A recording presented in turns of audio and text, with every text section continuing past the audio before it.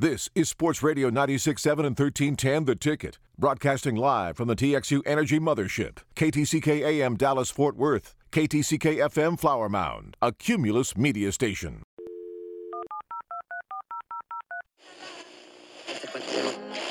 So Rick always tells this story. It was really funny. Whenever Rick and I go play golf, he has to drive.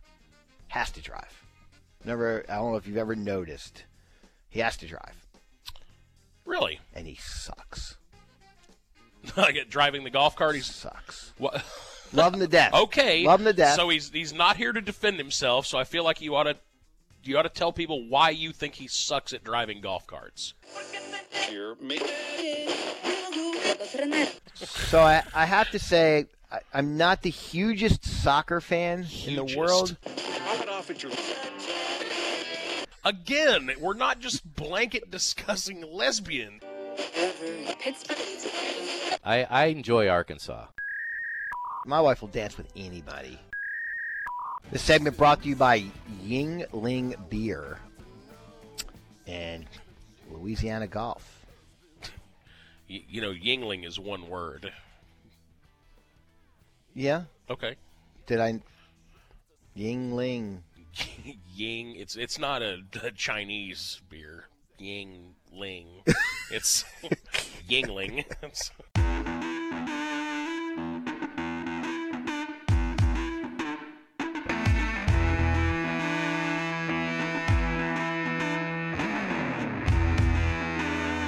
Abu Dabu. Table howdy ho and good Thanksgiving extended holiday weekend. It is around 8 o'clock on Sports Radio 96.7 and 1310 The Ticket, Saturday morning, November 25th. And if it's around this day, around this time, then more than likely you have the TeeBox going on 30 years. I'm Rick Arnett. Today we have a twosome. Craig Rosengarten, he's spending Thanksgiving with his family back in Maryland. Hope he's having a good time. And Eli Jordan, editor extraordinaire, pretty darn good golfer, great power fade, joins us today. Good morning, TFW. Rick? Did you get enough turkey and everything? Yeah, it was pretty good little Thanksgiving. We had way too much food as usual, but everybody did good. The turkey turned out nice. I did a brisket for the family. It was good. So lots of sides. Beautiful. Lots of wine. Way too many sides. Beverages. So yeah, it was overall a very successful Thanksgiving. So, and had enough brisket left over that I'm going to make some brisket chili probably tomorrow. There you go. It's going to be cold, so I'm going to get a little cold front tomorrow and be perfect chili weather. Are you a before the Cowboy game feaster or after? My mother-in-law is a 2 o'clock. Oh, and we got so about an hour and a half. Yeah, so we actually sat down I think about 2:15, but we finished right before the Cowboy game started. Okay, good. I'm not real sure why Thanksgiving is the only day of the year where people just decide that lunch is all of a sudden at 2 o'clock, or 1. Dinner's at 4:30. Like it's very bizarre that we decide to alter our eating plans for just one day. I think it has to do when you have family together. It's whatever the olds want, and the olds tend to eat early. Yeah, that could be the case. Yeah, it gets dark at early. I'm fine with 2 o'clock as long as I'm either done with lunch before the Cowboy game or we wait until the game is over. I'm fine with either one, but gotcha. I don't want football during the meal. No. We have Michael Corkum. He's our fill-in extraordinaire for Kern, who's doing the SMU game today. We're on until 10:25 today. Yeah, go Ponies. Whether you like that or not. Well, you got Navy today, I think? I think so. The midshipman. Yes. And so good to have you here. And back at the station, E.A. Azad. What's up, guys? So this is kind of an ongoing trend. Are you kind of the de facto board op now? I have no idea. Talk to Killer. Seems to be he hasn't told you anything, but you seem to be on the list. I think it's because SMU plays in the morning. And you have to do SMU? I'm the only one trained to do SMU. Trained. Okay. All right. Well, very good. Dylan Reed, I believe, is going to do tickers today. Good morning. Morning to you. Yeah, everybody okay? Everybody had a good Thanksgiving? Stuffed. Oh, yeah. All right. So I have a question. As I drive in today, from Grapevine. By the way, we're at Crest Cars, crestcars.com up in Frisco. right in between Legacy and the tollway off the Highway 121. And we'll be here for the next 2.5 hours. And got Infiniti, got Volvo, got Cadillac. There's some sweet pre-owned deals on certified pre-owns on Infiniti. You get up to a 100,000-mile warranty. It's pretty darn good. Pretty solid. Yeah. And if you do a lease like I do with Infiniti, they wash your car for free. And yes, they do. You know, this time of year, you always get the underinflated tires thing going because it's a little cooler at night. And so, yeah, they'll juice the tires for you and wash it, and that's what they're doing right now with mine. So there you go. Yeah. A little pampering. Yes, indeed. Yeah, it's a spa day for your car. Indeed. So here's my question. So I drive from Grapevine. It takes me about 25 minutes this time of day. And I get about 3 miles away. And I realize I forgot my phone. And I'm wrestling with the idea, do I want to go back and get it? Or just, I mean, I'm not leaving for like a week. You know, but there's nobody else with me so we can use their phone, or I can use their phone. So I'm curious, how far would you guys go before, and I guess it depends on how long you wouldn't have it, before you say, you know, I'm going to turn around and go get this thing? Yeah, it depends on how long you would be without it. If I, for example, would have, and I'm in Arlington, so it's probably 45 minutes for me to get up here on a Saturday morning with no traffic. I'm going to say if I was much like space travel, if you're beyond the point of no return, right. then that's about, I'm saying 1 mile further than halfway, and I'm just leaving it, and I'll deal with it when I get home. Yeah. If it was going to be all day, like if I knew I was going to be up here, if for some reason I was going to... You're going to a game or like, golf, or right. going to play golf. Let's say I was going to the SMU game or something after this and was going straight to Dallas, and I'd probably go home and get it just because you can't be without any way to text or communicate, or if you're going to Uber or Lyft or do any of that stuff, you have to have a phone to do it from. So, or in my case, if you're driving, I always think that's when Armageddon occurs. Yeah. You get in a wreck, something happens, and you just can't get a hold of anybody. So I don't know. So I did go back. Yeah. Just because it was nagging at me. And if I've learned anything in my 66-plus years on this planet, listen to your gut. Yeah. Just listen to your gut. There is a little bit of Murphy's Law to that as well. Like the one day that is you're true. like, okay, I left my phone at home. It's not going to be any big deal. That would be the day where like you had a flat or there just something would happen where you'd have to call somebody and not have it. So, yeah, I'm kind of with you. But as far as I live away from here, I'm saying that if I'm more than halfway, I'm probably just going to risk it and say, well, I'll deal with it for a couple hours. I guess the other question, too, is how many people in your cell contact list, their number you remember? I'm going to say I've probably got – Might have 5. I'm going to say I've got 10 to 15 probably. Really? Memorized. Yeah. Interesting. Well, because most of my close friends have had the same numbers for 15 years, back when you actually did kind of have to remember them. Yep. So, and of course my parents, Steph, and probably 7 or 8 of my close friends. So, yeah, I'm going to say probably at least 10. Yeah, probably 5 or 6 for me. Yeah. I just hit the old contact button. But, I mean, the thing is, though, is let's say you do remember the numbers, you're going to have to, like, try and ask somebody to borrow their phone. Because exactly. There's no, like, pay phones anymore where you can pull over and be like, hey, man, I've got to make a quick call. You have to either borrow someone's or you got to find a landline or somebody that's willing to let you use their business phone. You know, it's almost like you want to buy a burner just to keep it in your car or whatever, just in case. I don't know. I don't even know what they cost. I've never had a burner. I only see it on all my favorite TV shows. Dateline. Yeah. Yes. The guy's leading the double life and has the burner phone. Yeah. I don't even know what they cost.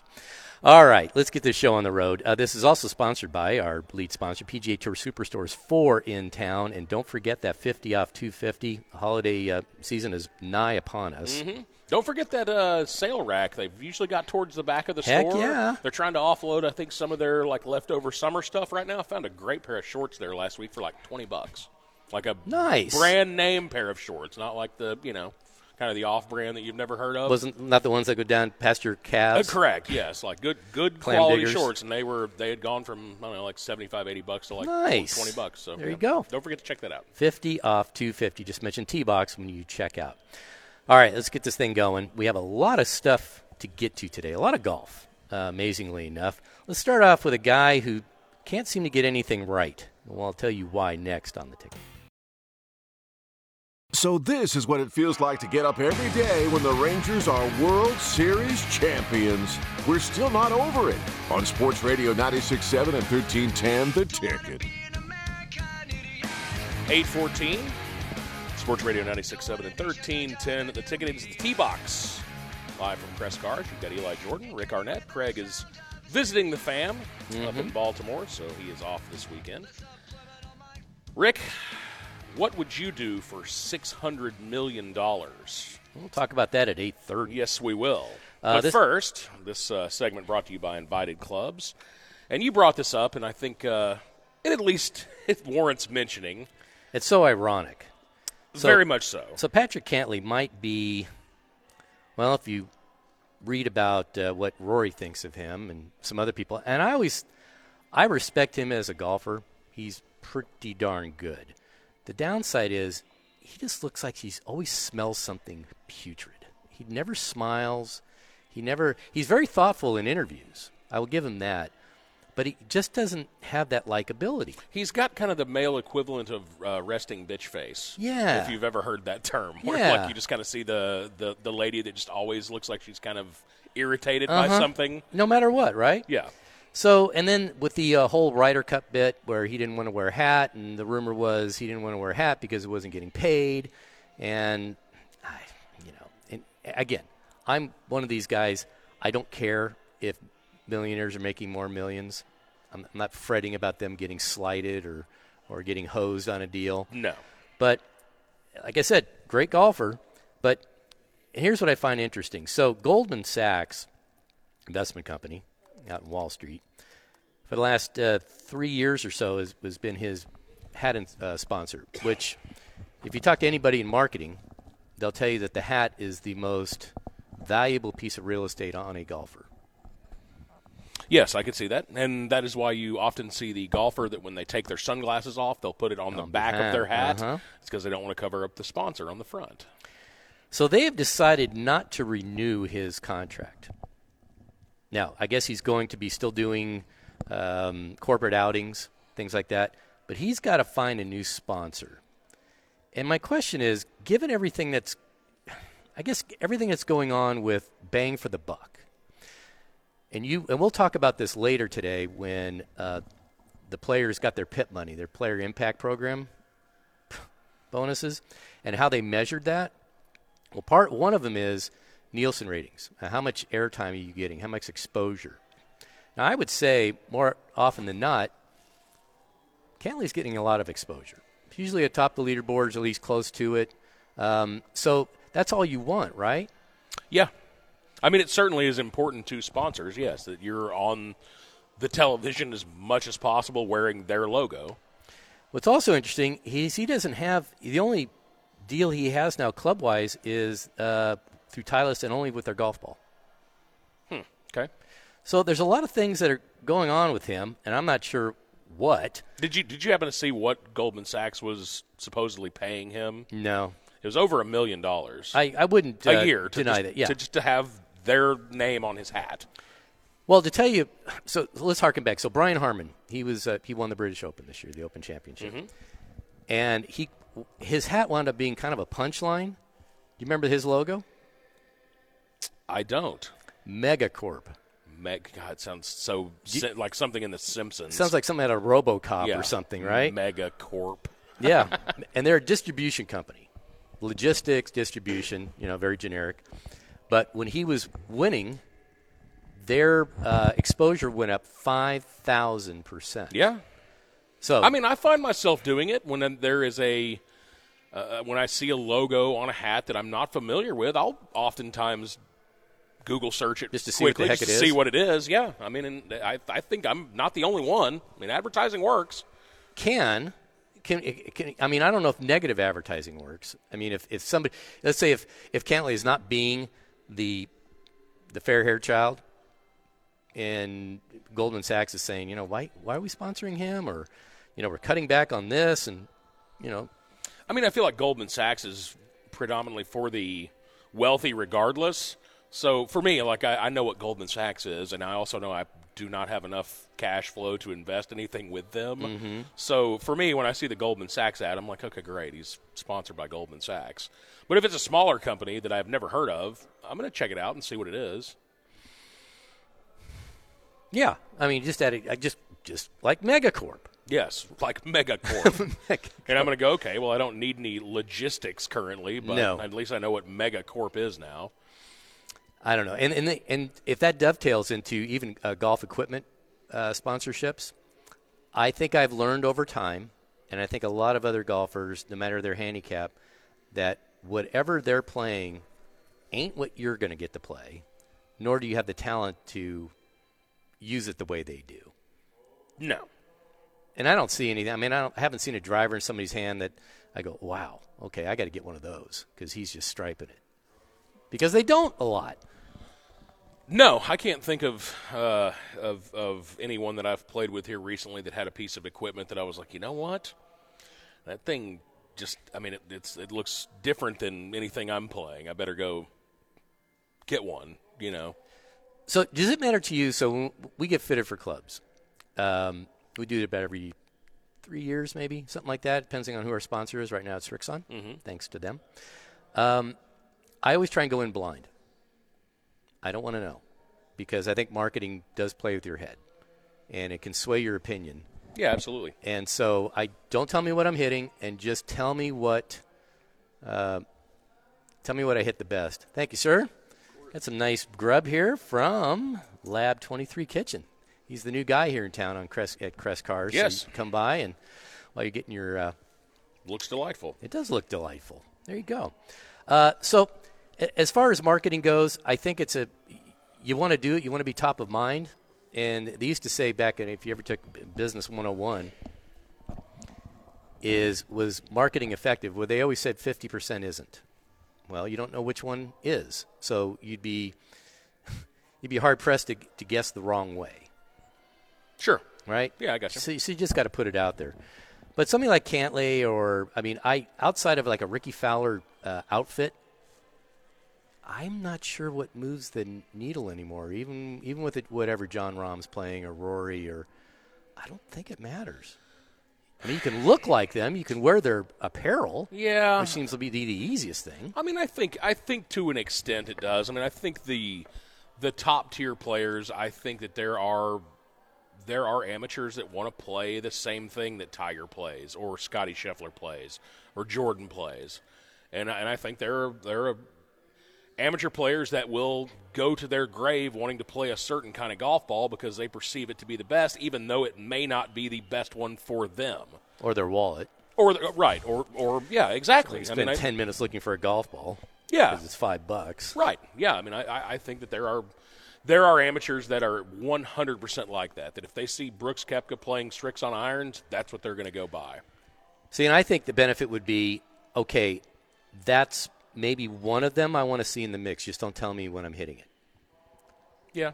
I said, those clubs look really good on the ground. They look really good at address. So give me that, but just don't tell me what it is. Yeah, I mean, but I think that get in the mix. We've been around the game so much that you know what brand you're looking at more often than not. Even if they didn't have any branding on them, you'd know what the club was. Because Ping has a very specific look. Srixon has a very specific look. Titleist clubs have a very specific look. And I think you would probably know TaylorMade clubs have a very specific look. Yeah, I guess. So it's very hard to, even if you were to try and, as you say, just kind of fly blind and not commit to one particular brand, you're still going to know which one is which probably when you're hitting them. Is there anybody on tour that you typically, now that we've had some bad guys move over to live, anybody on tour that you typically don't root for them if they're in the hunt? That I just don't pull for? Yeah. No, I can't really think of anybody that I'm just actively rooting against. Yeah, I mean, I think Patrick Reed was probably one of the few that I was just like, And DeChambeau at some point, he was polarizing. See, I never really found DeChambeau to be that I liked him. Big of a beating. I kind of enjoyed his bit of just trying to see how far he could hit it. I think that made it fun to watch. I think he's just I think he's just wired differently, which I think is also interesting for the game. See, if he was poor, he'd be crazy. But now he's rich, he's eccentric. Correct. Yeah, eccentric is okay. That's exactly right. So, yeah, I never really – I mean, I wasn't actively rooting for or against him. So, no, I can't really think of anybody really that is on the current PGA roster that I'm just – if I see him at the top of the leaderboard, I'm like, oh, man, anybody but him. I think I root for situations. Like, I'd really like to see Rory win a Masters. Sure. Yeah, right? I think most people would. Maybe yeah. Spieth to win a PGA, get his career. Grand Slam. Just because it's noteworthy and there's nothing wrong with those guys. They're very popular. Yeah. I'm just trying to find guys that are so popular. And again, we'll get into that PIP money later, which is astronomical, and how they come up with that those figures. But with Cantley being hatless right now, or let's say sponsorless. Every once in a while, I'll see guys on tour without a sponsor on their hat. I just go, I wonder if they're it's like what's going on like there? Tony Romo. He's just always wearing like the generic black, like starter hat cap. Yeah. So I don't know. How many guys have we seen that have gone like long spells on the tour without wearing a hat? Ollie Snyder-Johns, didn't he go hatless for a while? He went hatless for a while. Robert Rock was a hatless guy for a while. They had great hair, though. That's true. Yeah, that helps. Yeah, it does. But if you're going to get $1 million or whatever, and then descending value depending on how where you stand on the tour, why wouldn't you? I mean, and I think to an extent, even some of the lower tier guys, even if you're talking Korn Ferry Tour, I think that you will see Srixon or Titleist or TaylorMade. They will say, hey, we'll give you the equipment. Right, we'll give you as much stuff as you need, whether it be golf balls or irons, and if you'll wear our apparel, and we'll bonus you depending on your results. Right, correct. And again, I think that's how that works. Even to the point where I think some of the smaller companies that a company like Wilson may come in and say, hey, if you'll play our golf balls, we'll give you $40,000 a year. I think some of the guys, it's hard for them to say no because they're trying to pay for their travel and they're trying to pay for their expenses. And as long as the golf ball isn't so out there that there's no way they could hit it. Well, I mean, you saw Bubba Watson. What happened? $1 million. To him. Yeah, I mean, Volvic. With the Volvic golf balls that would he play them for a year and then it's like, yeah, this ain't gonna work. And I find that funny, just because most of the guys we play with, I'm not sure golf balls matter. Honestly, not much. I mean, I mean, if they have a weird finish or a weird color, maybe that throws you off. But I do feel like that when you do get into the premium golf ball, I do feel like they have a little better feel around the greens, and I do feel like there are a couple of brands that are a little bit longer off the tee. And if you go and do any kind of research, scientifically, it's proven that they are 5, 6, 7 yards longer off the tee than some of their competitors. And so, there are certain balls that are high-end that do give you a little bit of an advantage, but you still have to execute the shot. Agreed. So we'll keep an eye on it. Probably not too big an eye, but it's money, it's exposure, and if one company decides that a top-flight player isn't worth it, I find that always kind of interesting, right? All right, 827 on the ticket. That was sponsored by Arcus Golf. Greatness of Arcus Golf. They have so many courses here in town at all different price ranges. Be sure to check one out in your area. All right, up next, when is $600 million worth it?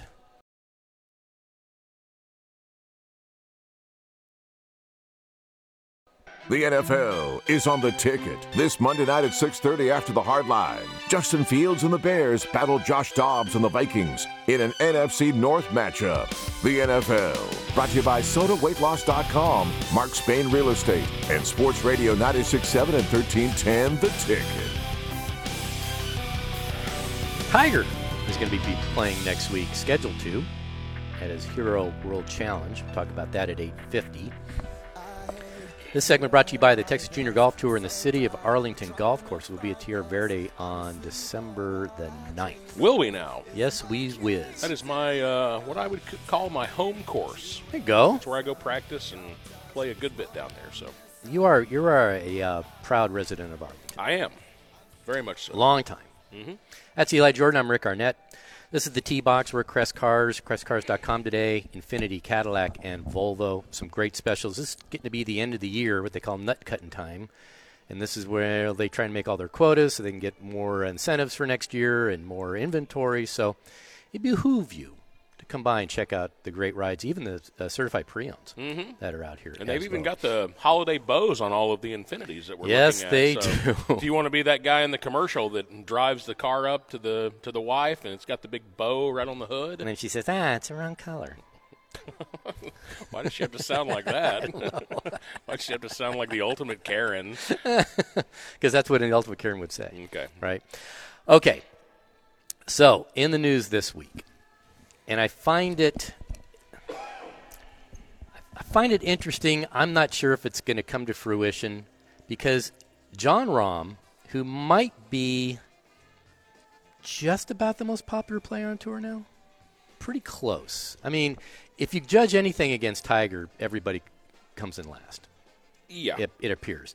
But between Rory and Scotty and Justin and I guess Rahm, and you have some highfalutin players. Yeah, Jordan, Ricky, I think would be on that list. I mean, yeah, there's maybe 7, 8 guys I think that are all kind of jockeying for that most popular spot. And he seems to be, over time, he used to be one of the true hotheads on tour, and he's learned to tone that down.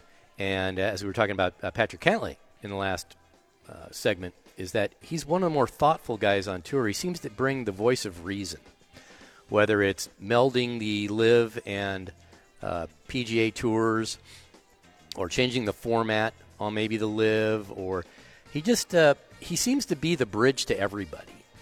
Doesn't seem like to be an enemy, he wants everybody to be kumbaya. So the rumor is this week is he has been mulling over again the thought of going over to the LIV Tour. At least that's the rumor. Yeah. There are some pretty wild numbers being thrown around as well. 400 million, 500 million, 600 million. I've seen up to 600 million is that was the first kind of number that I saw, but since then I've seen a couple others, 400 million being a pretty popular one. But okay, so without looking, and you've probably already looked this up, so you probably know the answer, but what do you think he's made in prize money in his career, John Rahm? He's been, 3 years? He's been on tour? Yeah, 3-4 years. Probably since 15 or 16, probably. It's been probably 7-8 years, probably. Ooh. 35 to 40? Not bad. 51 million is how much, and that's just prize money. Right. So that's not PIP. sponsorship That's deals, not PIP, any of that stuff. Mm-hmm. So I'm saying he's probably worth. Probably making double that off the course? Probably. He's probably worth 150 million, probably. Mm-hmm. I mean, he's already got more money than he can spend. But is it the amount of money that these guys are looking for, or, quote-unquote, don't disrespect me? I want to be paid what I'm worth, especially if so-and-so is getting this. Why aren't I getting that? And then it kind of turns into just one big pissing contest because you're right. How much is $150 million is generational money. Absolutely. And he's still only, 30? Yeah, maybe. I mean, so he's still got 15 to 20 years, barring some sort of freak injury or something, of real earning potential. I mean, he's probably going to make $500 or $600 million before it's all said and done if he stays on the current trajectory. Only difference is that money's not guaranteed, but if he goes to the LIV, it is. Allegedly. Right, allegedly. Uh-huh. And I tend to believe that it probably is because I think the Saudis have so much money, I don't think it matters.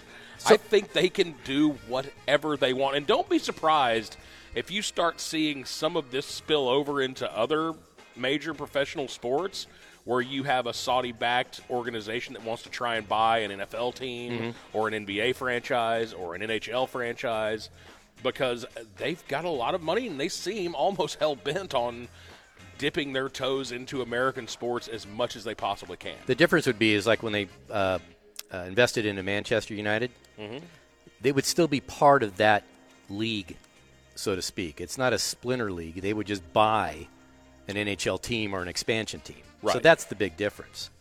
There's no civil war. Although I'm more confused than ever is if the LIV and the PGA Tour are actually going to coexist because they're not going to make that deadline by the end of the year. No.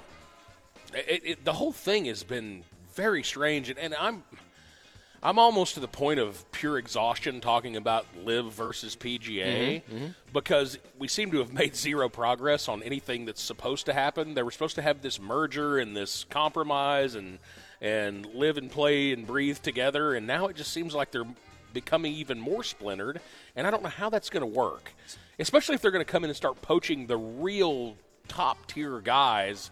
And they've already taken a couple of them, Cam Smith, and but I mean, going and getting Rahm, I mean that would be a huge blow for the PGA Tour.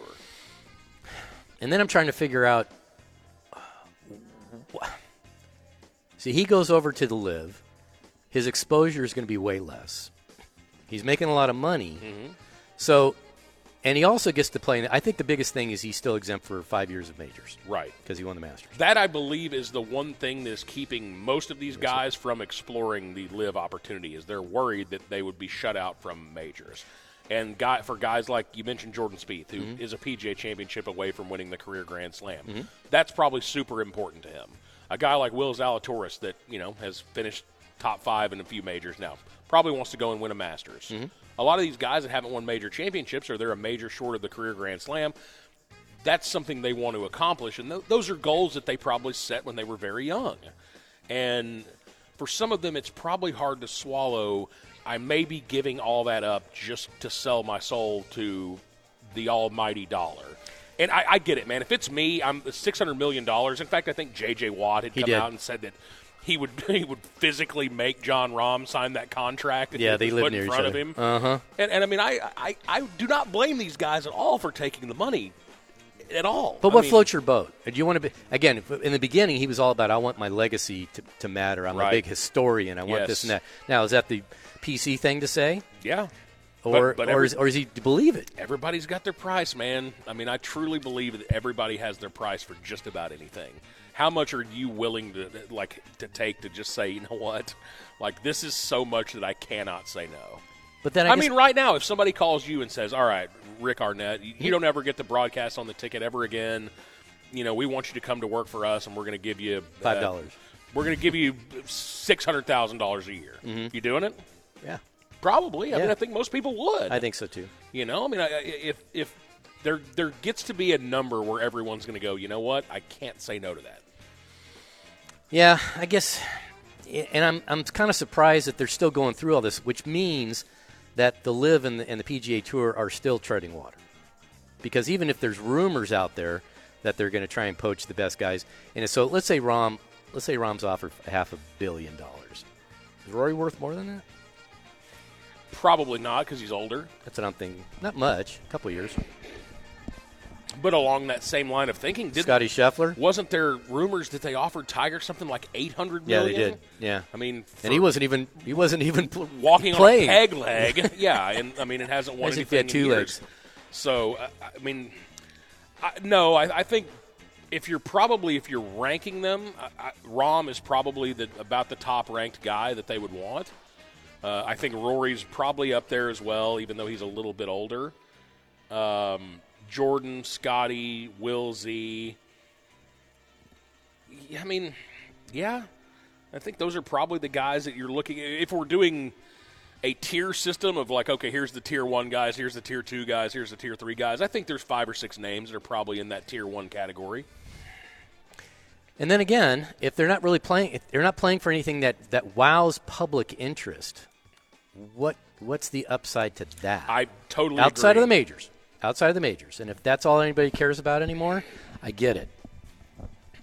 But I mean, if you look at the world top 10 right now, you've got Scotty, Rory, John Rahm. Victor Hovland is 4th. All those guys, I think, would command $400 million plus, probably. Yeah. Then you go to Patrick Cantlay. What's his value to Live Tour? Probably not much. No. Xander Schauffele, does he really move the needle? Maybe a little. Max Homa, Maybe. Matt Fitzpatrick, Brian Harmon, probably not. Wyndham Clark, probably not. So I think you've got maybe 5 or 6 names there that could command that kind of cash. Okay, but outside of the majors, when do you really read about Brooks Koepka? Except when he's mad because they want to change formats, or now their new schedule doesn't look robust enough. Right, for him. or his wife is posting some bikini photo on Instagram where Butt's eating her thong bikini. I mean, nobody. You're right. Nobody talks about him that much unless it's something like that.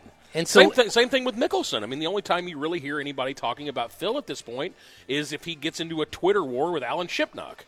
Although it isn't amazing, I have to be reminded of this. He still came in second at the Masters. Yes. Isn't that crazy? It is. So I don't know what the upside to any of this is, quite honestly. There isn't one except for the guys that are going to sign a contract that's worth $500 million. But do you think the Saudis aren't that lame that they would say, I'm going to sign this guy? Is less exposure on the PGA Tour better for us, even though nobody's following us? Is it a law of attrition? I mean, I don't know what it is.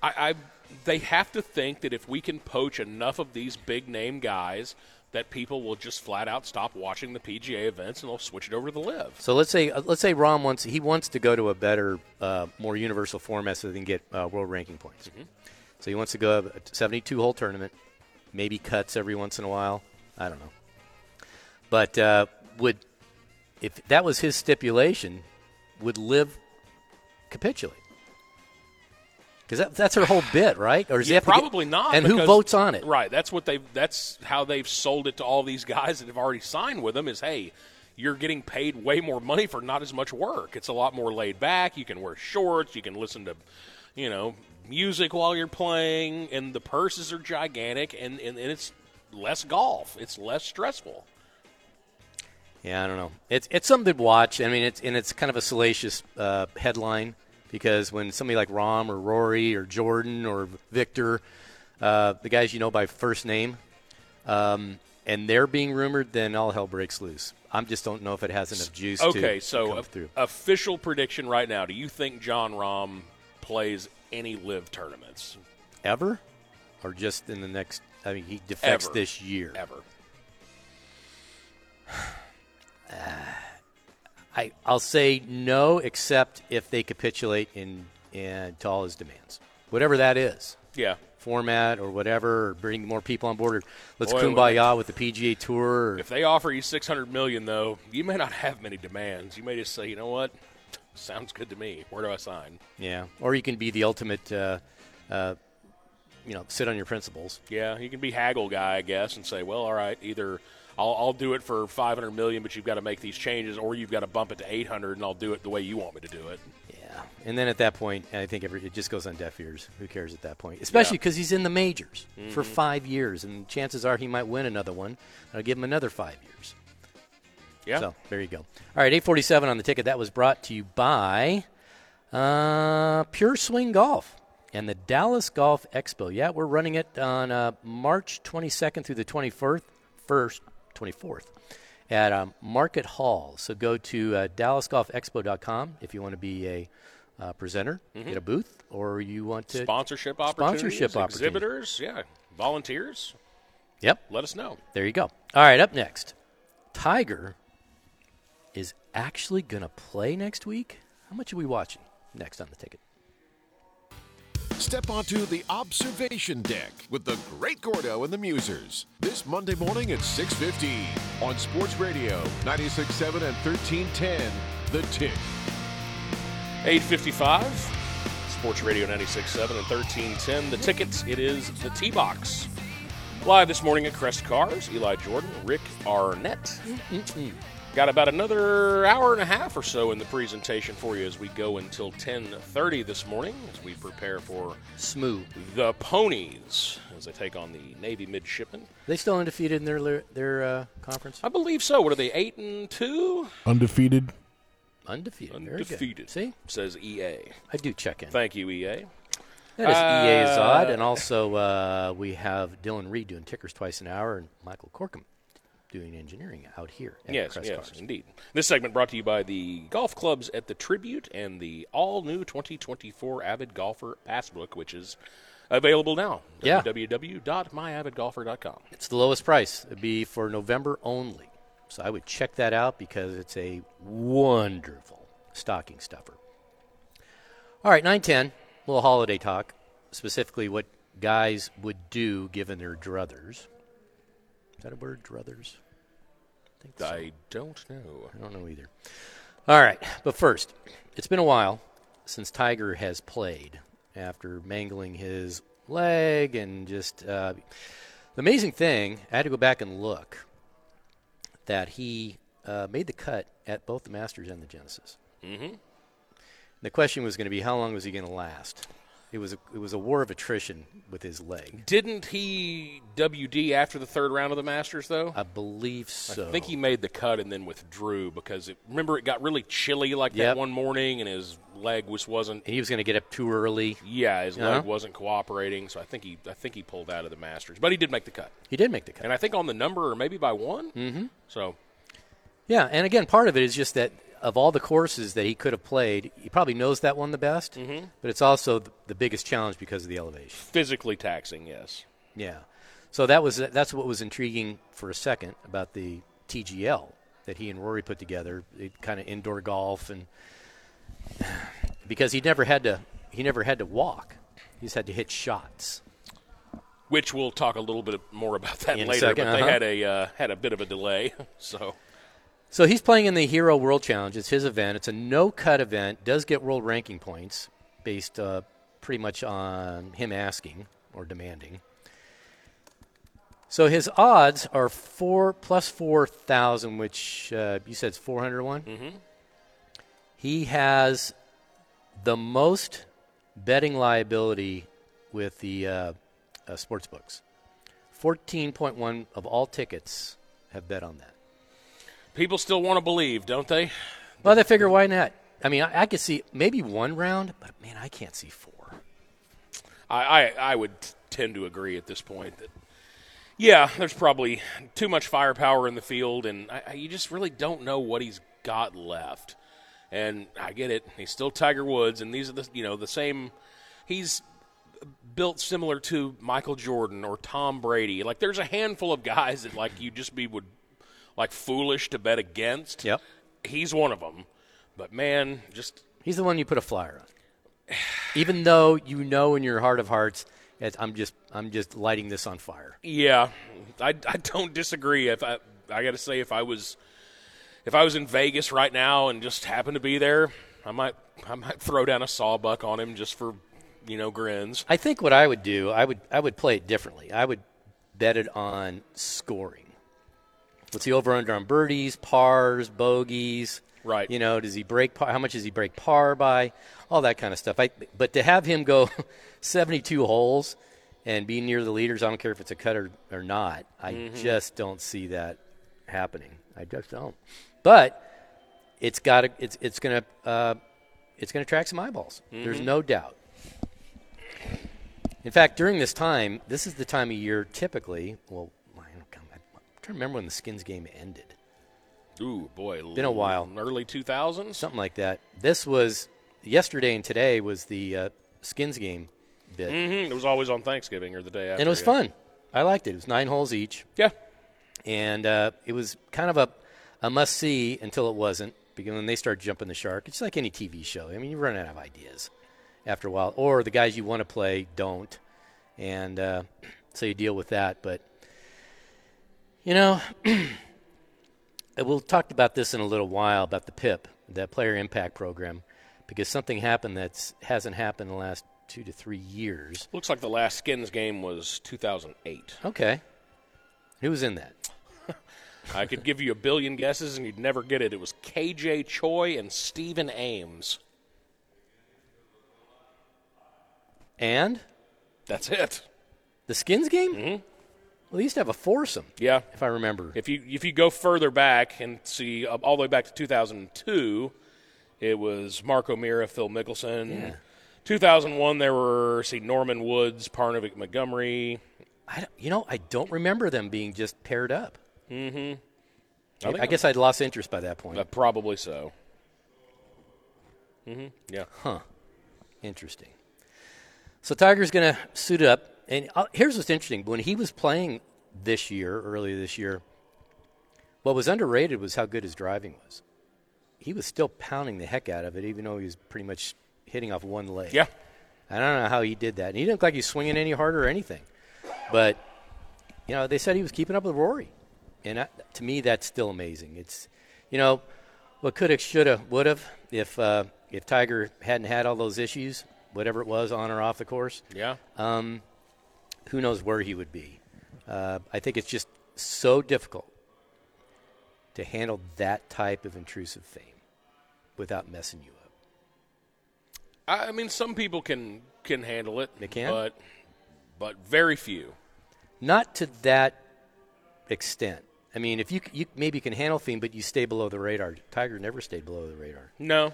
I mean, couldn't help it because everybody using Tom Brady again as an example. He's true. I mean, he's had the one divorce, I guess, but Two. It wasn't like a ugly, He's never been on the wrong side of the law or anything like that. I think Tiger's going to play Champions Tour. Think so, huh? I do. I just don't know what he's got left in the tank, and I just don't know what incentive he card, has to do it. Missing it. And, when you listen to athletes when they're contemplating retirement, their biggest regret is not so much the money, because they typically have enough, is they miss that camaraderie. They miss the juice. They miss going to the locker rooms. They miss competing. And, if you're just putting up TGL events or you're coming up with some junior tour or whatever, I'm not sure that moves Tiger's ultimate pulse. Yeah, but, I mean, does a senior tour event? Well, okay. Nicklaus swore he would never do it. And he did. Yeah. Trevino went on it. Watson went on it. All these guys that think, you know what, this is tour light. It's pretty much an annuity tour. I think you just miss hitting a ball when it kind of means something. Yeah, I'll give you that. I mean, I think we're all, to an extent, wired that way. I mean, if you have any competitive fire at all. I mean, I find it to be more intriguing when I'm playing competitive type golf than when you're just playing a casual round. I mean, there's something to be said for that. I just don't know if all the travel and all that. I mean, he may play some senior tour events, but it'll be very selective. Like, I wonder if he'll play depending on how his leg feels. I'm trying to remember if you can ride in a cart even at a senior open? That I don't know. I think so. Because if you can do that, all bets are off. That's what I'm thinking. Yeah, I think you can. Because if you don't have to limit him by his mobility, I think you might be surprised. Especially if, maybe Charlie can caddy for him sometime as a kid. And I don't know. On the other news with Tiger and the other investors is the TGL gets delayed a year because their venue collapsed. Well, it got damaged. Then they collapsed it on purpose because they just had to shut it down. They didn't want to keep the bubble going. So they're going to wait a year now. And I was surprised. Maybe you weren't. I thought there were going to be multiple venues because there's leagues all around the country based in cities. Right. And I was surprised that everything is going to show up in one spot. And so now that is dead. Maybe they were going to just see how it went and then construct more venues.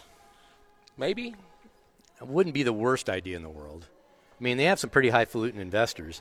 But I still, to this, and I've been looking at it because I'm all about people pushing the envelope. Mm-hmm. Does this intrigue you at all? Ugh. You get a cursory look? Or is it going to be like long drive competition? My biggest issue is most banter by pro golfers is kind of forced. Yeah. And that's kind of part of it. I don't know. Yes, I would give it a look, but like if I'm not actively watching the Live Tour, which I'm not. No. Where am I going to find time to watch this? Exactly. I just even though it's on a Tuesday, Monday or Tuesday, depending when football season is. Yeah, I mean, I might just swim through it just to see, but that might be one. I doubt it's going to be appointment television. That might be one of those. I'll YouTube the highlights, or record it and then just blast through all the commercials and just kind of the same thing. Yeah, but when Tiger's in the news, it's more news than not. But him playing next week will be interesting. I'll have to look at some odds. I'm sure we usually get blasted by those during the week on the different what do they call those, parlay bets or prop bets. Prop bets, yeah. So we'll see how that goes. All right, 9:06 on the little ticket that was brought to you by Golf Moose. You can go to Golf Moose right now and get a discounted round at Tangle Ridge. You can get one at Waters Creek. You can get stay-in plays at Horseshoe Bay and Tapatio Springs, and more very popular courses showing up this week. So if you need to get some goodies in the stocking stuffers, get those because they're usually at least half off. And good on the weekends, too, so check it out at golfmoose.com. All right, up next, we have five guys on this show today. Not sure how many are single, but I'm wondering what the single guy does for the holiday season decoration-wise.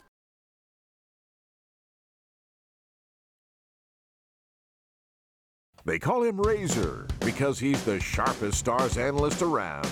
Daryl Razor Ray, every Friday morning at 8:55 with the Musers. Brought to you by Low T Center and Sports Radio 96.7 and 1310 The Tick. Alabama Golf, where Eli was last week. The Avid Golfer Passbook and Press Car, where we're at today, up in Frisco. That would be Volvo, Cadillac, and Infiniti. We'll be here till about 10:27-ish, leading you into SMU football. The old ponies. On the little ticket. 9:30. Eli says he has a story related to one pro golfer who lost not one, not two, but 3 clubs. And Spieth is taking over for somebody. Kind of surprised by this. But before that, before we get into some holiday talk, we have some weather in the forecast. We do. And it looks pretty good. It's going to be 62 today, and then it's going to be in the 50s early in the week, going up to about mid-60s, maybe rain on Thursday. Okay, on December 1st, it's supposed to be 71 degrees. It's the craziest weather ever. All right. So without further ado, sometimes we like to talk things other than golf.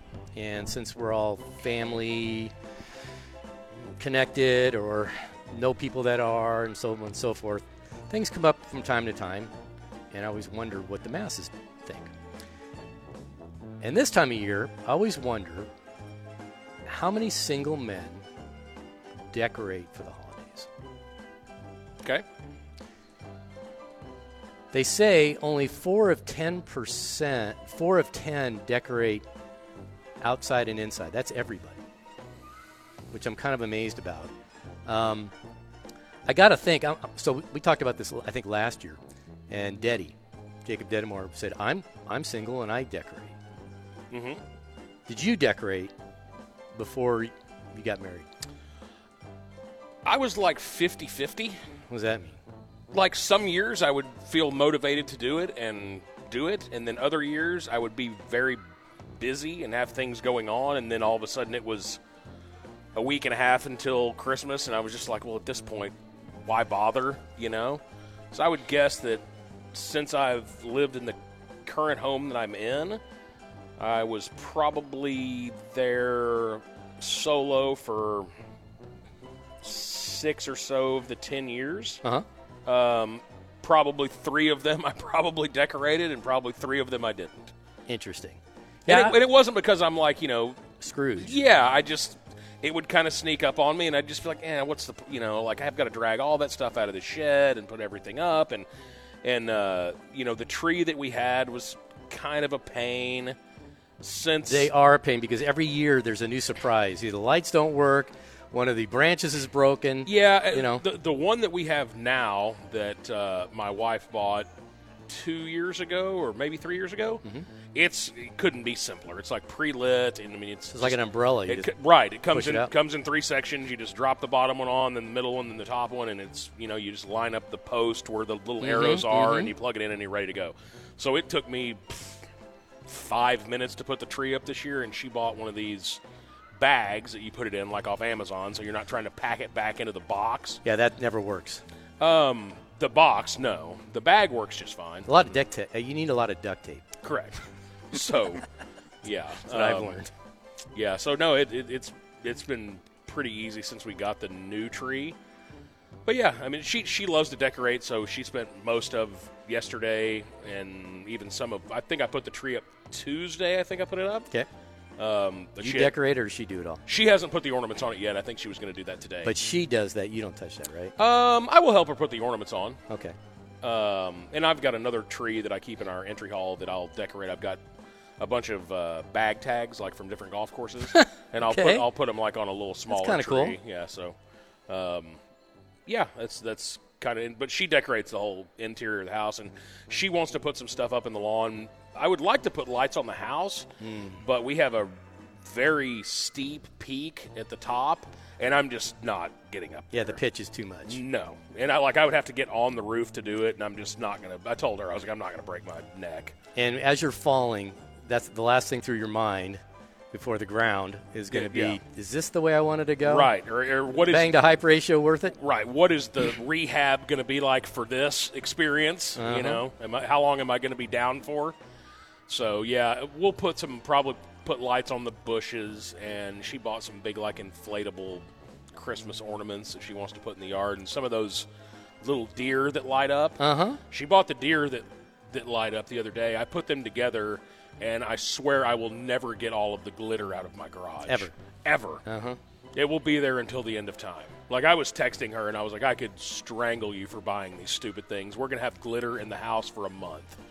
So any of the lights you pull out, do they work from year to year, or do you have to run over to the big box and go replace?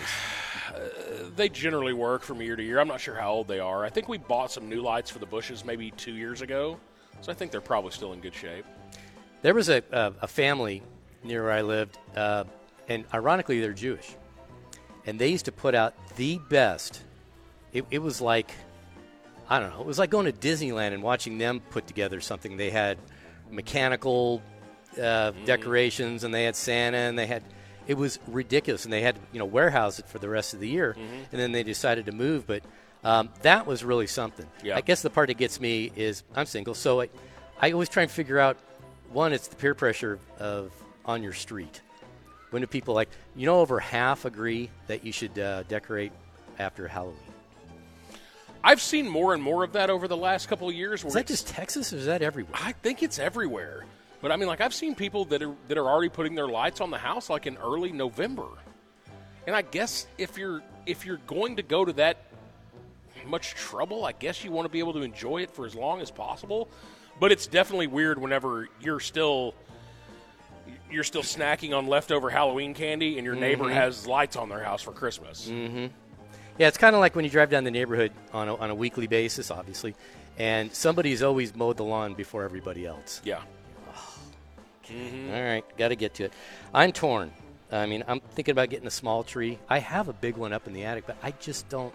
It's what am I gonna such do a with it? pain, and now you're starting to approach that territory of if you wait about another week, then you're like, Yeah, wait, okay, why don't then Wait it's for the only demarcation point. Then it's only going to be up for 2.5, 3 weeks, and it's like, was it really worth it to drag it all down? And Or you want to make it a bit. You get a Charlie Brown tree and put one ornament on it. yeah, I mean, the little, pencil thin tree that you would get if you had a smaller apartment, those are fine. I feel like going to a lot of effort to decorate if you're single living by yourself. It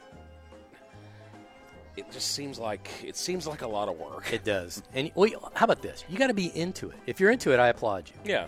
But if you're doing it at Or gunpoint, if you've got kids, if Yeah, you're single but absolutely. you have kids, And they're of gonna course come you're going over, to yeah, decorate, yeah. right? But if you're an empty nester like you are, your kids are grown, they're married, they're off living elsewhere. They'll come by, You'll, but still. you'll see them, but they're not going to be there for the whole time, Right. And so I don't know. I was 50-50 with it. Some years I was like, all right, I'll do it, and some years I was like, boy, I just couldn't care any less. I know. So.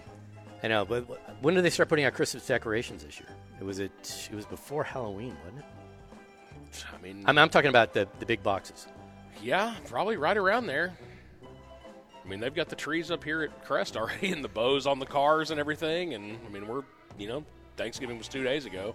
I wonder if they put these trees up yesterday or if they've been up for a little while. Probably a little bit. And I actually looked up because they have bows on all the cars, like you were saying. We're in the Infinity showroom.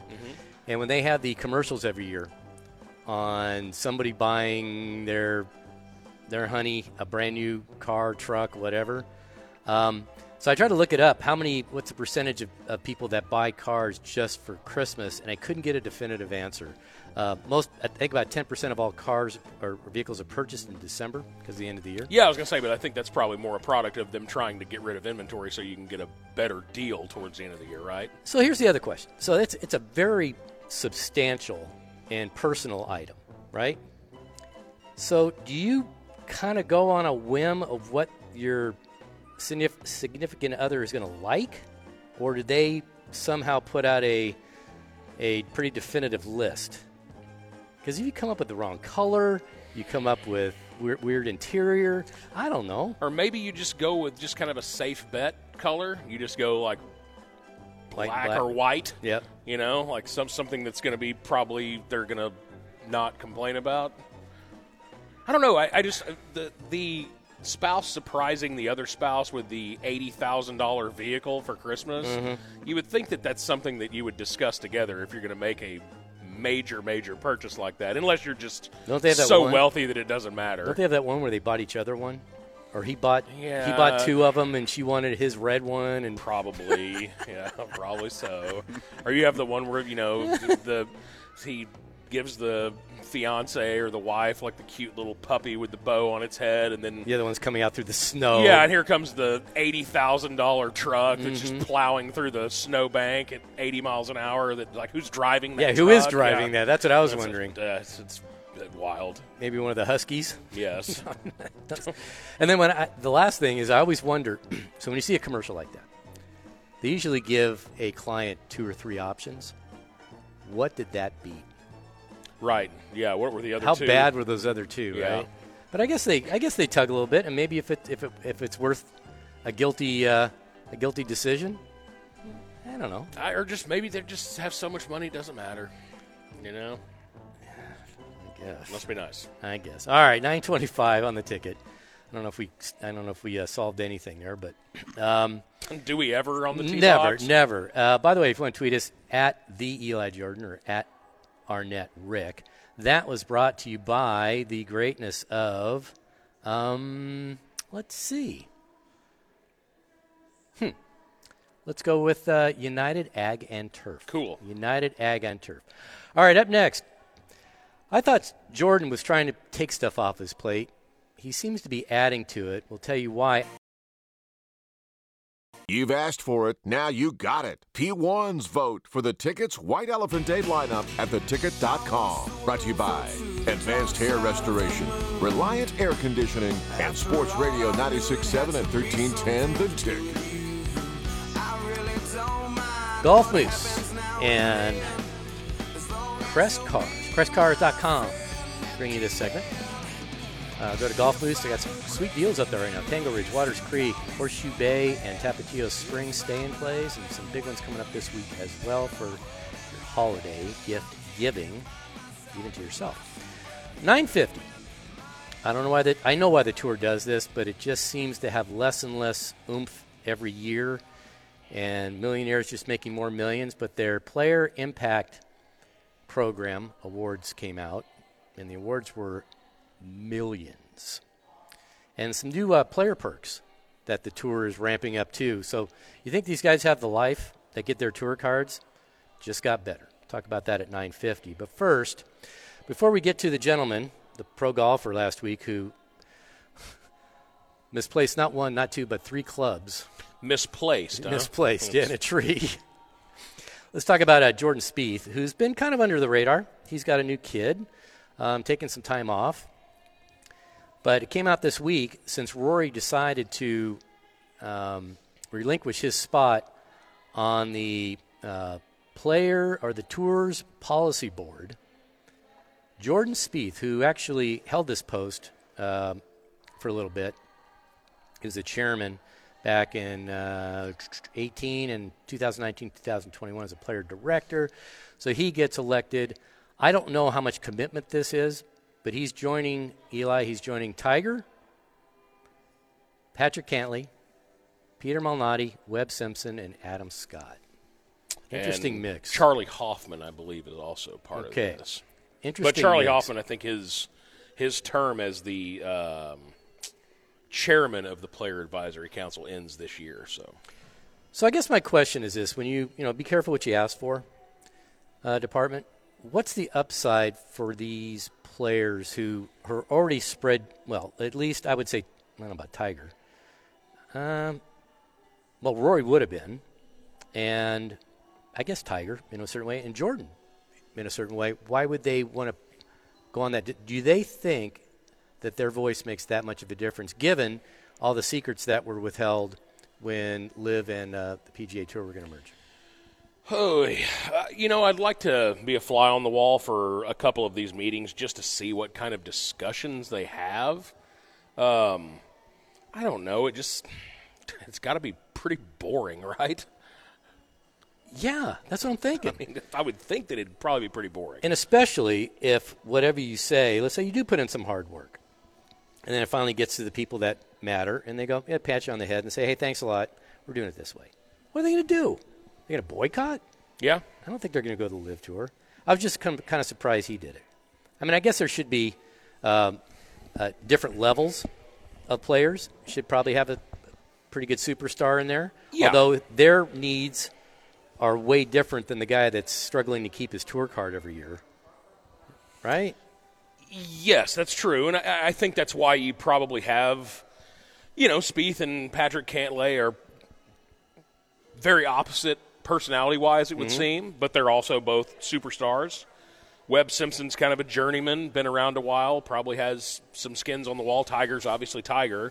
But then you've got a guy like Peter Malnati, who is one of those guys that's a little lower on the money list every year and probably does appreciate the needs of the fringe player more so than a guy like Jordan or Tiger, of course, that's won everything there is to win and has made $1 zillion. Right, but are the stars of this group, are they going to have much empathy for the guys on the cusp? I would think so, because I think even to a certain degree very early on in their careers, Tiger had a lot of success at a very young age, but I still think he probably understands that it's a grind for a lot of guys, that, he is very much an outlier from a guy like Peter Malnati or even Charlie Hoffman. Yeah. So, I mean, I think it does seem to be a pretty good mix of personalities and levels of success. I just don't know what they really do. I don't either, especially since, again, what kind of came out in the wash was when the Liv and when the guys, Yasser and Jay Monahan were on CNBC, and they were saying, we decided to merge, and it was nobody knew. I mean, nobody. Mm-hmm. So why even have a players board? What's that going to do? Well, and so you've got the 6 player directors, and then there's also 6 what they call independent directors, which tell me if you've ever heard of any of these people. They get paid? Edward Hurley, Jimmy Dunn, Mark Flaherty, Joe Gorder, Mary Meeker, and so John Lindert. So 2 of those guys in the beginning, those are the guys that spearheaded starting to Live. Right. I've heard of Jimmy Dunn. I've heard of Mark Flaherty. The other ones, Hurley, I think, was in on that too. Couldn't pick him out of a lineup. So their task was to try and come up with something that would thwart the Live, I believe. In a way, I've almost kind of lost track of it on how this all started. But, and again, I don't know if they get paid or what they get for it, or is it just because board of directors get stock usually. Sure. I would imagine that probably as a player, your incentive to do this is you're probably looked at as, more of an ambassador to the game. You probably have a better chance to win, your email fills up with complaints. Well, you probably have a better chance to win, like, Player of the Year awards and things like that if you're part of this committee. I don't know, maybe. I mean, I'm not – again, I don't really know what they do. I'd be curious to see if you could find any sort of minutes that someone had jotted down, like from one of their meetings, just to see what they discuss and how often do they meet? They meet once a month, once a week, twice a year. How much is the commitment? I mean, is Jordan Spieth having to get on a plane from Dallas and go to wherever to go meet with? Well, in this day and age, why can't you just Zoom it? They very well may do that, but who knows? I mean, maybe they're old school and like to do their meetings in person. I mean, I don't know how this works. Be curious to know, though. Jordan, maybe he'll call in. Maybe he's listening. Call in real quick. No doubt. All right, another news, actually funnier news. I believe you pronounce his name Just Lutin. Okay. Just Lutin. And he played in the DP World Championship last week. He's won 6 times on that tour. Mm-hmm. Who knew it? He's a decent little player, yeah. Yep. So he's on one of the holes, and he's kind of out of it. And he hits a bad shot, and he throws, out of disgust, he throws his driver, and it gets caught up in a tree. Can't say I've ever done that. Can't say I've ever thrown a club into the water either. I've thrown a ball into the water. But yeah. I threw a putter into a pond at Fossil Creek one time. No kidding. 25 years ago, yeah. Huh. But I've never lost 2, then 3. He tried to use another club to dislodge the first one, and then he did it a second time, a third time. It's like, what's his caddy doing at this point? Just take a drop? That's tough. And then couldn't they have somebody just go up there and get it and bring it to him on the next hole? Depends on what the tree looks like. I mean, do you have like a cherry picker that they can wheel out there? And I don't know. I do have some experience with this. Okay, I do tell. You mentioned this, that you wanted to talk about this during kind of our other news and little notes segment.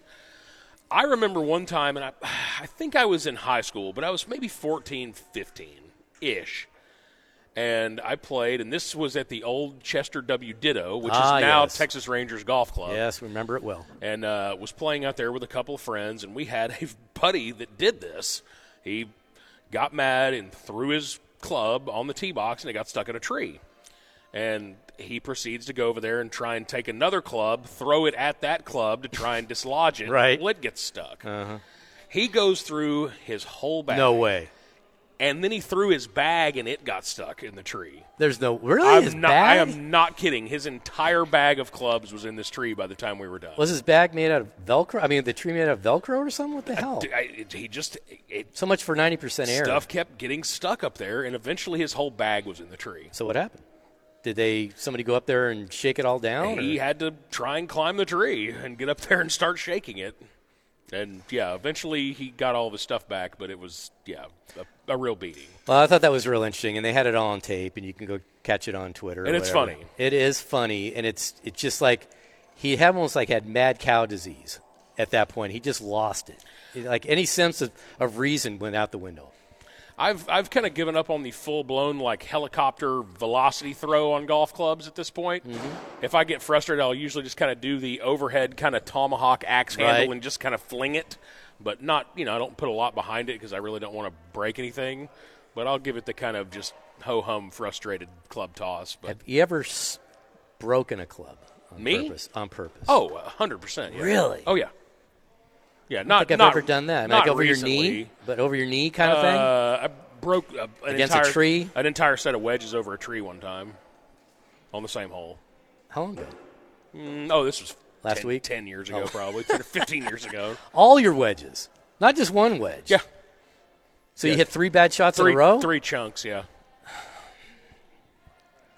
But that's behind me now. Did you put a little memorial there? No, I did not. Thank you. A memorial. No, but we got those irons from Strixon, and I got wedges when we got the irons, and that's been, 3 years, probably close to 3 years ago? Mm-hmm. They're all still intact. I haven't broken any of them. They've taken good care of them. Usually if I hit a really bad shot, it's one of those, when you take one hand off and you just drop your club. Oh, my God. What the hell there? Yeah, I can do that. That Occasionally. But I've never snapped a club on purpose. I guess maybe I need to get more mad.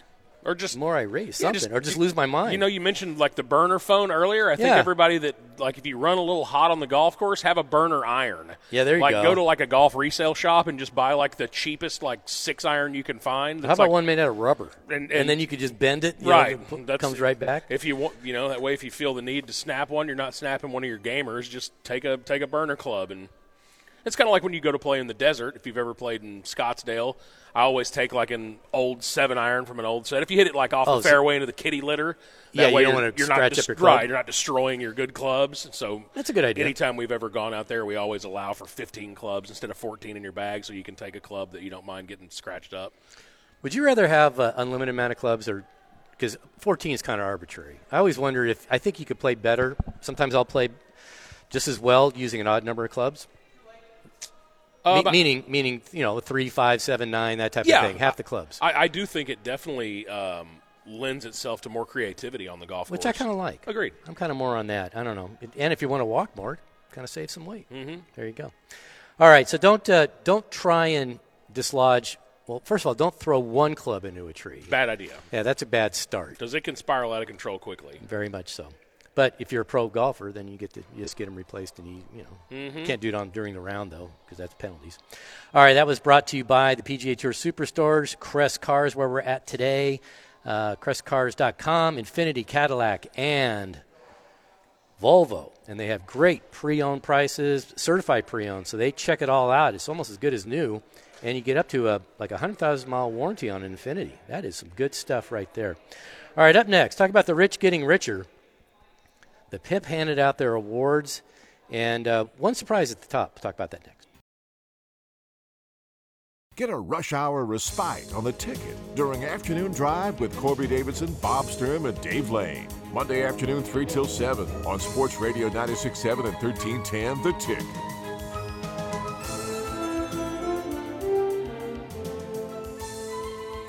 As we lead you into SMU versus Navy. I have Rich Phillips and Scott Garner on the call coming up for you here in about 35 minutes or so. And we'll try and handicap at 10:10. We'll try and handicap who might take over for Paul Azinger, if it even matters. Craig Rosengard. Look at you.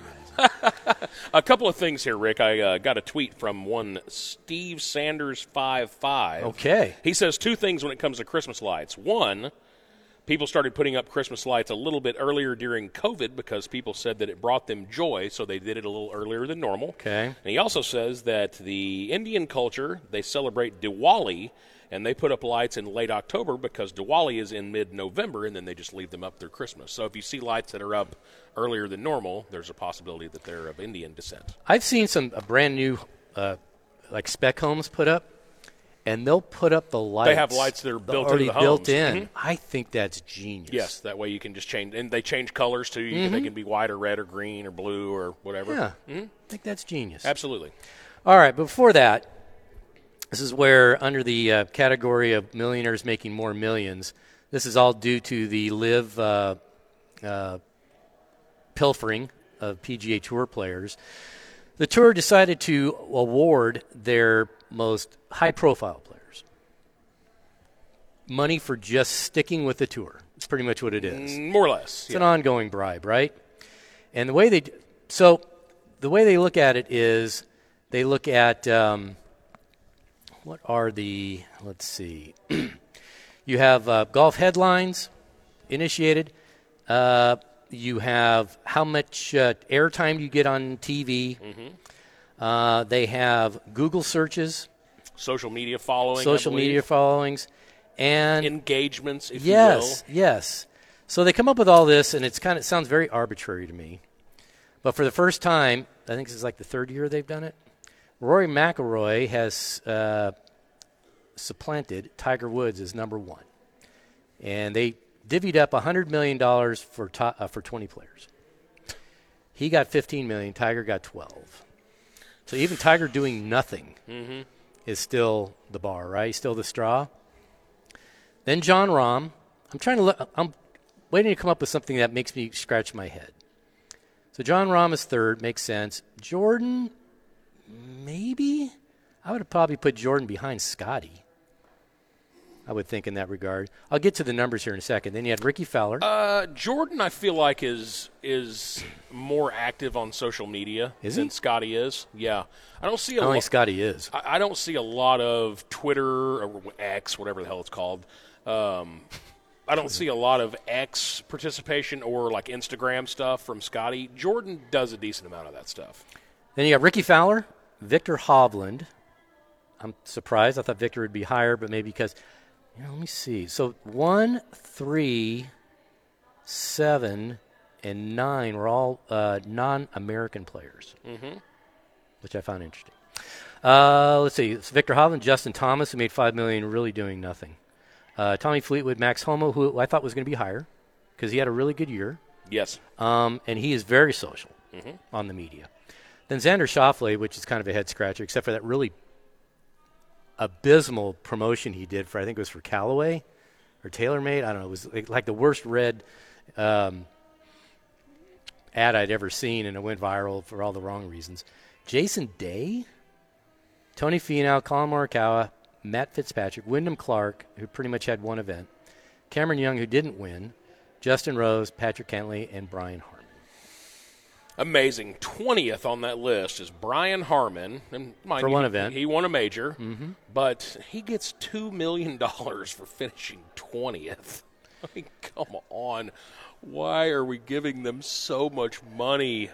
Okay, so these are the different categories. You had Google, Nielsen, Meltwater, which is TV sponsor exposure, Mark Fan, which is general population awareness, and then golf fan awareness is the Mark GP. So Rory won. He was perfect at Meltwater. Tiger was perfect in Google searches and general population awareness. And did anybody else get? Scotty Scheffler was number 1 in TV sponsor exposure. Makes sense. He was in just about every leaderboard. Where do you think Brooks Koepka would rank on this list if he were eligible? Okay, I'm going to say higher than Wyndham Clark, higher than Matt Fitzpatrick. I'm thinking he's probably like top 7, 8. Yeah, he maybe higher than Ricky Fowler. I'm thinking he's probably 4th, just behind Rahm. You know what? It's not a bad call. And you know why? I think a lot of people check out his social media stuff to check out scope out his wife. Well, there's that, and he's always got something. He's always got a hot sports opinion on something. No doubt.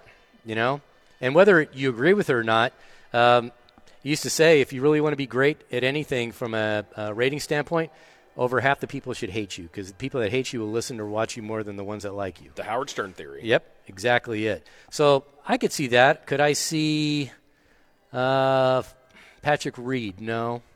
He never – well, his wife used to post stuff. She was like a bot. Speaking of burners. Yeah, no kidding. But anyway, other than that, I just it's just more money, and next year I think they're going to do $50 million for the top 10. Man, I mean, at some point, I guess it keeps guys staying, but if they haven't left yet, why would they? Oh, I have no idea. I mean, if they're you're right. If they haven't gone already, then they're probably around for the long haul, unless they just get the Brinks truck like Rahm might. I mean, I'd be curious to know like what if. How much they would be all in, the Saudis, I mean, if they were to say, you know what, we want everybody from the top 10 on this PIP list. McIlroy, Tiger, Rahm, Spieth, Scheffler, Fowler, Hovland, Thomas, Fleetwood, Max Homa. We want all 10. How much are they willing to pony up for all of them? Well, I always thought that was the main reason. That was the unveiled secret on who the LIV should go after. Yeah. Yeah, for sure. Right? I mean, the tour kind of did that. You're giving them a list of their most viewed players. So one Nick Lashley, who's ranked 187th in the world, there's always going to be somebody that doesn't like this, says that how many golf fans actually know what the PIP on the PGA Tour is. I would love to hear from golf fans if they think this $100 million was spent well. There's 150, 200 members of the PGA Tour, and they just spent $100 million on 20 players. Seems a little ridiculous. Time for new leadership on the PGA Tour, and nobody will listen to that because he doesn't move the needle. No. He's the 187th ranked player in the world. He finished 96 in the FedEx Cup standings. Yeah. So enough said for that, and that's just spoiled grapes. Okay, so the PGA Tour is also adding some incentives for more player perks. So think about all the things you get as a full-fledged PGA Tour member. You usually get courtesy car. You get discounts. You get free tickets to sporting events near you. You get, and again, it depends on how high you are on the exposure meter. Yeah, for sure. But one John Rahm, who one of his I don't know if this was going to make him go to live or not. He was complaining that they didn't have enough porta potties on the golf course for the players. He only had one for every, 8, 9 holes. And so they have made that change, and now it's going to be a minimum of 4 relief stations per 9 holes. So you almost one on every other hole, which why wouldn't you? As someone who has the bladder of a 3,000 or 4,000-year-old man, and a whole gallery's not watching you? I support this. I think that we are under-bathroomed on golf courses. And if you for example, when I was in Alabama last week, there were a couple of rounds where I was playing with 2 females that were in our group. And, as a guy, you can just kind of find a tree more often than not. If you got to go, if you're on a golf course, you're like, okay, I'll just kind of tuck myself back into the woods here. Uh-huh. But if you're playing with 2 ladies, you don't want to do that because it's, it's a little rough. Yeah. So and they can't do it. And when you're up in the morning, and I like to drink what's called Spark in the morning. It's like powdered stuff, it's like energy boost. Juice. And so I'll drink one of those. Well, it makes me have to pee so bad. And I would have one of these before we get out on the golf course. Well, like the 3rd or 4th hole, I'm like, dude, I have got to go.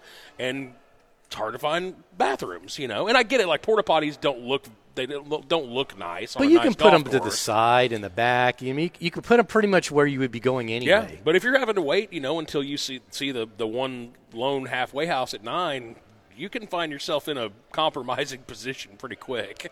I saw this at the Ryder Cup. They had private bathrooms for the players and any of the following family members or whatever usually be on the back of the green somewhere. So they had that. Every tour, every tournament is going to get a courtesy car program. I didn't know that. I didn't know that, and I don't think that doesn't count for Korn Ferry, obviously. But I'm just I thought almost every tournament had that. I would have thought all of them did, yeah. They're going to have detailed, which I don't know what this means, more detailed caddy dining programs. Goes a long way with loopers who usually don't get fed the same. I never understood that the caddies, they're part of a team everywhere but in a clubhouse. Mm-hmm. Why they can't go. It's pretty wild, isn't it? Honestly, I mean, they're a team. It's not like there's some interloper that's trying to go in the locker room or something. Mm-hmm. They're with that player 24/7. Well, while they're on the course, except in the clubhouse. Yeah, I never understood that separation of church and state. They're going to have access to player dining for player support teams, except caddies. So support teams: trainer, agent, swing guru, massagist, therapist, whatever, sports psychologist. Mm-hmm. Complimentary dry cleaning or laundry services for players and caddies. That'll help Jordan. He's often got the wrinkle shirt going. Jordan definitely has wrinkle shirt affliction. Complimentary picture yardage book with an option for a complimentary standard book if preferred for both players and caddies. They used to have to pay for those. I think they were like $15, $25, something like that. Well, don't worry. Brian Harmon's got $2 million extra dollars. He'll be all right. And healthier dining options. I don't know. Again, it's good to be a guy who can make a serious living playing golf. Yeah. Not much want for too much. No. Right? All right, 10:05 on the tick. We got one more segment left. And that was, again, brought to you by Crest Cars because that's where we're at today. Infiniti, Cadillac, and Volvo. Right on the 120 and the Tollway. Had some good breakfast up here as well today. Very good. From, let me get this one right because they're new. They've only been here a couple of weeks. Lab 23 Kitchen. And he said they've got catering spots available if you're looking for a holiday party, whatnot. It looks pretty sweet. Yeah, hit him up. Looks pretty sweet. We'll get your catering taken care of for your holiday party. All right, up next, big change in one of the booths. How much does it really matter? We'll see if we can handicap that field, too. Up next on the ticket. Robert Wolonsky and David Moore host Intentional Grounding every Wednesday night at 7. 1 hour of hot Cowboys opinions and analysis, interviews, and what sometimes passes for semi-intelligent football discussions. Brought to you by Wild Fork Foods, Blaze Pizza, and Sports Radio 96.7 and 1310 The Ticket. All right, it's about 10:13 on the little ticket. Good Saturday morning to you, wherever you may be. Hope you're taking advantage of extended Black Friday deals, which morphs into Cyber Monday, which That's the difference. Everybody buys stuff online anyway. Did you make any major purchases yesterday? I made a couple. Did you? Made a couple. Yeah, you can save some money, but you better know what you're looking for. Better know. All right, we'll take you into SMU football here in just a little bit. It's brought to you by the Avid Golfer Passbook. This is the last weekend that you can get the Avid Golfer Passbook at the lowest rates ever, only $38.95, over $850 worth of savings. Comes with a couple dozen golf balls, too. Can, yep. So check it all out at myavidgolfer.com. All right, so what was I didn't talk to you last week. What was your first knee-jerk reaction when you read that Paul Azinger got bounced? Oh, I mean, I don't really think there was much of a reaction. I mean, I like Zinger just as much as the next guy, but I don't really feel like this impacts my golf watching experience all that much. So the next question would be, would anybody impact it? Yeah. If they left? In. Like, do you tune in to football games based on who's announcing it? I mean, I have my preferences, but no, I wouldn't say that I'd tune. I mean, if it's on, if it's a good game, it doesn't matter, correct. Right? That's exactly right. I mean, I don't particularly love Romo and Nance together, but if it's a good game, I'm going to watch it. And I mean, I think Burkhardt and Olsen do just a fine job too. But yeah, whatever. It doesn't really impact my viewing habits one way or another. Did you see last Monday night's game, Chiefs and Eagles? It was the highest rated Monday night football game in 3 years. Yeah, and the Cowboys-Commanders game was the third highest watched regular season game ever. Yeah, it's like 42 million people or something watched it. Gosh, yeah, good. It's a juggernaut, man. Good times. All right. So the next question is, who does NBC get? Now, one thing that NBC is doing, they're part of Comcast, who seems like they're cutting budgets everywhere. They kind of closed down the Golf Channel studios in Orlando. They moved it up to Bristol or somewhere up there.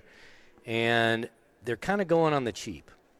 So the question is, do they go after anybody that you would think would move the needle, replace Azinger? I didn't mind Azinger. I thought he kind of started phoning it in the latter years. I don't know. He just seemed like he was kind of just throwing out generic sports opinion guy stuff. I wonder how much of that is dissatisfaction with his agreement. I mean, I think to a certain point, yeah, he said he didn't want to take the pay cut. If you feel like you're not being compensated fairly for what you're doing, I think even if it's subconscious, I think there are times where you don't maybe give it your all because you're upset with what's going on financially. Okay. No, I get that. But they didn't seem to have a problem with saying, okay, see you later. Well, I mean, I think because at the end of the day, I think you can probably find somebody that gives you about what Paul Azinger gives you, which is, very generic analyst work. So NBC has the Hero World Challenge this coming week with Tiger in his tournament, and Kurt Byram is going to do that. He's usually doing Thursday, Friday on NBC. Not bad. No. I mean, but again, I'm not sure unless – did you like Johnny Miller? Indifferent. Really? Yeah, he's I kind of liked him until I think he started being his own bit. He was a little pompous, but yeah. So you got these guys, and one of the criteria seems to be, and I'm not sure if it's worth it, is you have to be a major winner, allegedly. Should that matter? I think Frank Nobilo is really good. He never won a major. I agree. Yeah. Roger Maltby's good. He never won a major. So but if you're looking under that context, then you got David Duval, who did well on the Golf Channel, and then he left because I think he was starting to play more Champions Tour events. He wasn't doing very well. No, but that's a guy. Yeah, Brad Faxon, he's already on the team. He has never, he's never won a major. Peter Jacobson's never won a major. Chambly that name's been floated out there. So Brandel Chambly, I get the feeling he'd be better. He's better in the studio because he's all about stats and he can do a lot of research. And tend to agree. Yeah, I don't know if I've heard him. They let him go out a couple times a year. Not the same. I think he's a guy who likes to pour over stats and everything and come up with a hard take. And whether you like him or not, agree with him or not, at least he did his homework to try and support his stance. Yeah. Right? I saw Camilo Villegas 2-3 weeks ago before he got hot and came in second and first. I thought he was pretty good. Paige Spiranac put her name in. That ain't happening. No. What about Mickelson?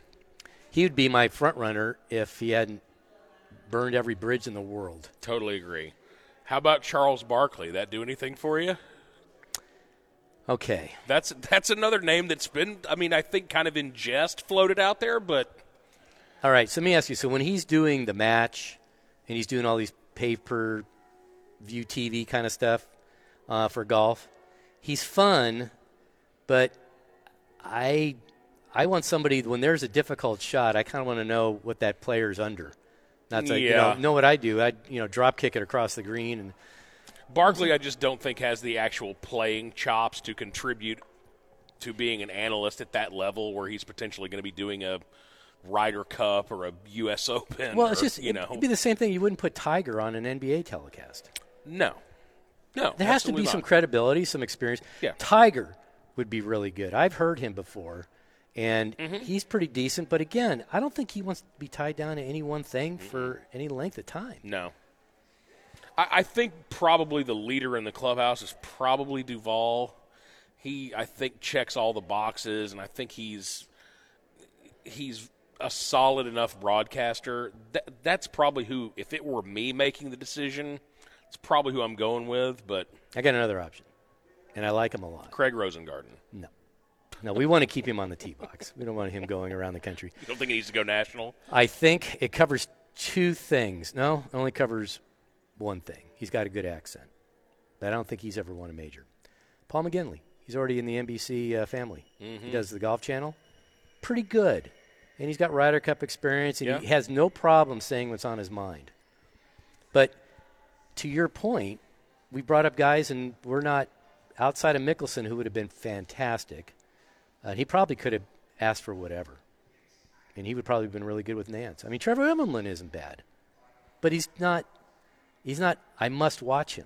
No, I don't think anybody that we just listed, and I'll even throw Mickelson in with there. I don't think that any of the names we've mentioned are going to impact my golf viewing experience. I'm kind of with you on that. And as much as I like to follow the media and see who's doing well and who's messing up and who's going up the leaderboard and who's falling down, I don't even know how much Dan Hicks has to say in this. Should they replace him? Yeah. Put a whole new crew in there. Put a younger, kind of hipper crew. I mean, gosh, I don't know. Do you put something that's as reverent as one of the podcasters? I just don't feel like they're well enough known. I mean, you're going to maybe some of the younger contingent's going to know them, but I don't think they consume golf the way that we consume golf.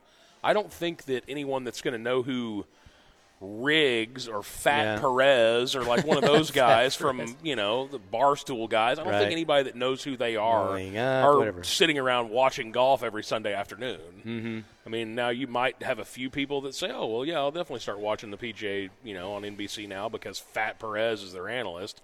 But it's very few and far between. I think my bigger question is, since NBC is they broadcast less events than CBS. Mm-hmm. They spend less money than CBS. At what point are you cheapening the product so much that it doesn't matter because maybe you're not getting a top tracer on every hole, on every shot? Those are the things that drive me crazy. Are the things that add to my viewing enjoyment, not necessarily my listening enjoyment. Yeah, it's a different medium. I agree. Yes, 100%. So more of that. More tech. More often than not, if I am watching golf on a Sunday, I usually have my Sunday morning game, and we will try and play earlier than 9 o'clock. We'll put between 7 and 9. That way we are finished noonish or so, and we can go somewhere and have lunch and have drinks and watch the golf. And usually I'm not listening to the sound anyway. I'm just listening to the picture or watching the picture and not listening. Closed caption. Listening to the sound because we're usually at a sports bar of some kind. And so for me, it's not going to impact my golf watching experience. And if I am watching it at home, yes, I will have the volume up, but it's oftentimes just kind of background noise. I don't pay a lot of attention to the broadcasters when it comes to golf. Football, totally different. Baseball, totally different.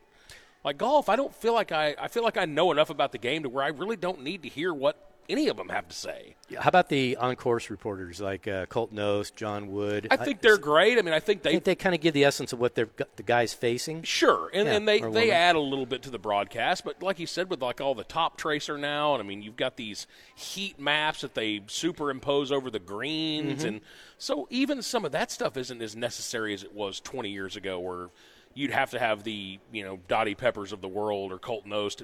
All right, well, this one's going to break about a foot from right to left. Well, now they just show you, before they ever have a chance to tell you what's going on. And the top tracer, again, 10, 15 years ago, the on-course guy, well, this one's leaking a little bit left, and it's going to end up in that front bunker, I think. Well, now you know where it's going because you see it on the TV before they even have a chance to comment on it. That is true. That is true. So, I don't know either. It'll be interesting to see who they wind up with. I'm sure it'll be a cost-cutting feature where somebody will take it. They'll be glad to take it. Yeah. And they'll spin it like this was our first choice all along and whatever. And bottom line is you'll get used to it. Yeah. Unless they really suck. And they, I don't know if Romo's been getting better or not. I haven't really paid a lot of attention to his broadcast. He sounds a little crisper to me this year. A little more prepared, not off the cuff as much. A little bit. Because I'm sure a lot of that criticism stung, or at least the executives told him. You got a guaranteed contract. Play up to it. But I just don't know when they always showed the old Madden and Summerall broadcast. They harken back to the day. That was good stuff. It felt like. And the Monday Night Football crew, the original, that was something that made the event even bigger. Yes. But since then, as much as I like Joe Buck and Troy, they're stuck with Monday Night Football. They get whatever they get. They used to get the best game of the weekend if it was a Fox game. Mm-hmm. Now it's kind of like Thursday Night Football again with Al Michaels. He's lamenting the fact he gets nothing. Yeah. And he's trying to, outside of betting like crazy, because you can always tell when he's got something on the line, depending on when a field goal's missed or whatever. I don't know. Yeah, I mean, I feel like Buck and Aikman are the gold standard as far as broadcast crews when it comes to pro sports these days. Surprised they've been on for, 23 years? 20 years?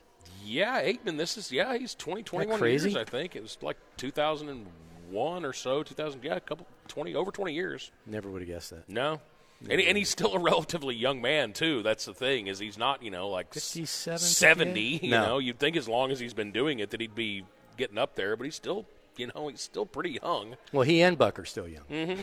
And they're probably joined at the hip till they decide not to. I like Aikman, man. I think he's a really, really good analyst. And Buck takes it in the shorts quite a bit, but I mean, you know what? I would argue – go listen to what we got in the World Series this year, where John Smoltz was just absolutely insufferable. And, even if you weren't a Ranger fan. Right, and tell me how much you dislike Buck after listening to that for 4 weeks. So I don't know. I think I think when it comes to golf, it matters less than it does with other sports. So I don't think it's going to impact how I watch.